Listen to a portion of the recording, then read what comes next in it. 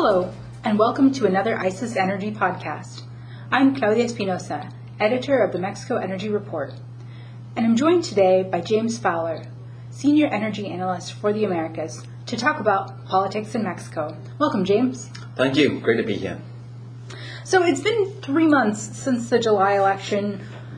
We have about 6 weeks to go until the new government comes into power. Can you tell us, do we have any more clarity on the new government's energy policy? Well, in a word, no. We've heard a lot of noise about the government's proposed energy policies, but as to deciphering exactly what they plan to do, there's still a lot of uncertainty. We've heard from various different people close to the government that they plan, for example, to respect all the existing contracts. They plan to change, and they don't plan to change anything constitutionally.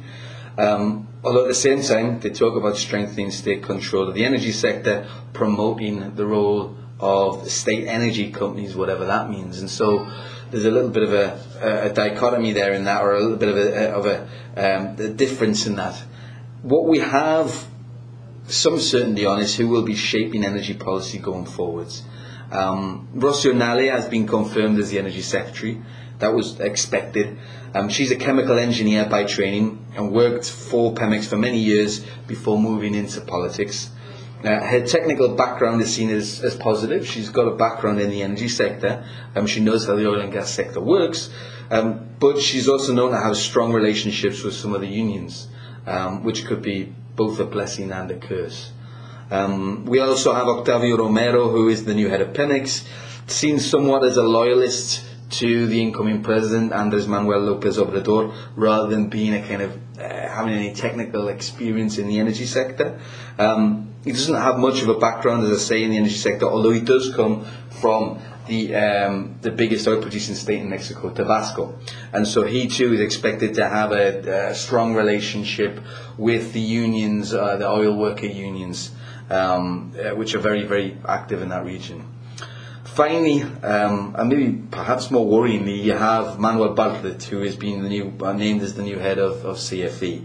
Now, he's a long-time politician, previously with the PRI party, which is currently the government, and is where the incoming President AMLO cut his teeth. And he's been an outspoken critic of both private investment in the energy sector and the wider energy reform over the past 10, 15 years. He's vowed to do what he can to improve performance and strengthen the CFE. Although again, it's not really clear what they mean by that, or what that could entail. Really interesting. So if they wanted to, what could the new government change, and what incentives would they have to do that? Well, constitutionally, the reform is safe. The energy reform that was passed in 2013 is safe. The articles that really enabled or set about the passage of the energy reform, they're safe. They cannot be touched for the foreseeable future. However, in terms of the power that the new government has, they have majorities in both chambers of Congress, and that would give them the ability to change laws. The hydrocarbons law and the electrical industry law are the two that we would be most worried about from an energy standpoint. They were both passed in 2014 and really implemented the energy reform. They created the rules and the regulatory frameworks under which the new markets, the oil and gas market, or the oil market, the gas market, the power markets really operate under. Mm-hmm. And if you change these laws, or by changing these laws, you could really reconfigure the relationship that the state companies have with the overall market. For example, you could give the state companies bigger roles in the production of oil and gas, or reverse some of the vertical and horizontal separation, particularly in the CFE, that we've seen as well, should you want to. And this is, of course, dependent on whether the new government actually wants to do that. Which, as I said before, still is unclear. The mixed signals that we're getting from the government appear to be part of a power struggle really behind the president, between business-friendly pragmatists, realists, and some of the true believers of the ruling Morena party, or these these kind of long-time left-wing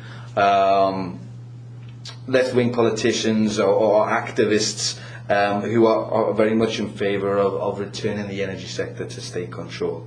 And it's really unclear right now who's going to win out in this struggle, even though there's just 6 weeks to go until the new government takes power. Really interesting. It should be exciting to watch. So which sectors of the energy industry do you think would be most at risk, most vulnerable to change at this point based on what we know? Well, I mean, from a political point of view, the oil industry, the production of oil and natural gas is far more divisive and far more of a lightning rod to the general Mexican public than any other aspect of the energy sector. Mexico, like much of Latin America, has long been home to the idea of resource nationalism, the idea that natural resources like oil belong to the nation and should be developed for the benefit of the country and its people by state institutions. And so the idea of private companies coming in and developing these resources is obviously anathema to, or is obviously contrary to this kind of to this sentiment. Now, many in the Morena party subscribe to this belief. It's a long-held belief by the Mexican left, going back 70, nearly 80 years with the nationalization of the energy sector. And many of these politicians many of the Morena politicians, Morena activists have rallied support for their cause based on this principle, particularly in parts of the country where the oil industry is a big employer, for example, in Tabasco. So from a political point of view, the oil industry is always going to be more appealing, more of a sexy subject and a way of gaining easy votes. Something that would appeal to the general public and electorate. So reform of that, returning Pemex to a dominant role in that sector, obviously has kind of public relations benefits in that sense. However, you also have to look at the achievements of the reform so far. And I think that will make it more difficult for you to return to that scenario. Over 120 different licenses for oil and gas exploration and production are held by the private sector now, have been granted over the past 4 years. And the government cannot just wipe them away and still seek to attract the foreign investment they need in all other areas of the economy, but without concern. I mean, it's a contrary kind of statement that you're making. We're going to nationalize anything, but we still want you to invest in the economy. So that's not going to happen. Likewise, around 25% of the retail market in terms of gasoline, in terms of fuels, and in terms of natural gas, around 40% of the natural gas market or retail market, that gas which is sold to end consumers in Mexico is now being done by companies other than Pemex. The reform has been successful in opening up these sectors and the retail of these fuels, and because there are contracts involved and there are big investments involved in this area, it's very difficult for you to kind of reverse and push back on that trend. There's been tremendous progress in just 3 years to really create these kind of contracts and to really open up these markets. And as I say, it's going to be very difficult to try and to push that back when you've got so much money, and it would cause a lot of upset and concern amongst the investment community should you try to do that. One area of caution I do have, though, is in the power sector, where the retail market is still dominated by the CFE. Realistically, only about 1-2% of the power in Mexico, which is consumed in Mexico on a retail basis, is being sold by private companies operating under the rules of the new market. Now, could you clarify for some of our listeners what you mean by retail? So retail in terms of delivery of power to from the wholesale market to the end consumer, whether the end consumer be a big industrial plant, a series of commercial enterprises, or the residential sector. Now, obviously, the residential sector, that's been frozen for right now. That remains with CFE Suministro Básico. But the idea of the electrical industry law was that you would be able to, private companies would be able to sell power to big consumers, industrial consumers, and commercial consumers.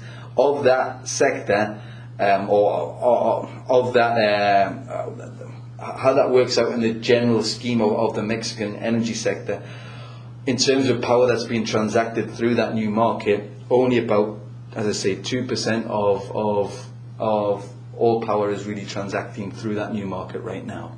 And what could happen if in the power market and if the concerns are realized?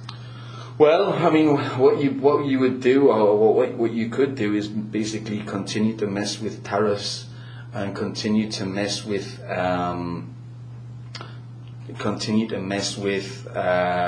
the regulations to really disincentivize the movement of consumers from the CFE. One of the key messages that's coming out from the new government is that they want to make the CFE more profitable. Now, obviously, if you want to make it more profitable, you don't want to chase away, first of all, consumers, but especially the consumers who are paying the most for electricity, which is the industrial sector right now. Through the opening up of the wholesale market, the qualified suppliers who can now sell to industrial consumers, the biggest qualified supplier still remains CFE Calificados. And they represent, of the qualified supply market, they represent probably about 60 or 70% of the qualified supply market. So even though people have moved onto the new market, they're still being served by one branch of the CFE. Yeah, something to watch. So you've been in Mexico for a while now. What's the overall sentiment from market participants about this uncertainty? Most people on the ground remain fairly or cautiously optimistic that there will be opportunities in the Mexican energy sector going forward. And I would agree with them. There is, however, definitely a sentiment of wait and see. Companies that are on the ground right now are not going to put a lot of new capital. They're certainly not withdrawing, or they're certainly not closing offices or anything like that. But they're not going to put a lot of new projects on the board. Likewise, any companies that have had Mexico on the radar are probably not going to get involved in the next 6 to 12 months until there is more clarity about what the new regime plans to do, what the energy landscape, the energy industry is going to look like under the new government. And really that's going to take, as I say, 6 to 12 months to develop. The new government's pledge that we've recently seen about respecting existing contracts, seeking further investment from the private sector, I think is a sign that the pragmatists, in terms of the power struggle behind the president, are starting to win out. And for example, one of the big fears and one of the big concerns that people were always talking about pre-election was the idea of nationalizations. They're going to start taking these assets back from the private sector. That's not going to happen. I don't envisage that happening at all. However, I do think there will be some changes to the existing regulatory frameworks which, although they might not hamper investment in physical infrastructure, they could stymie the development of wholesale markets. So they could stymie the development of, like I say, the MEM power market, whereby you seek to change the rules to favour the CFE and to favour the CFE's already strong position in that sector. That doesn't necessarily mean that companies won't invest in power plants there, because people have done that pre-reform. It does, however, slow the development of a full-scale market. But this is something that, again, we're going to have a clearer picture of over the next 6 to 12 months. So it remains wait and see.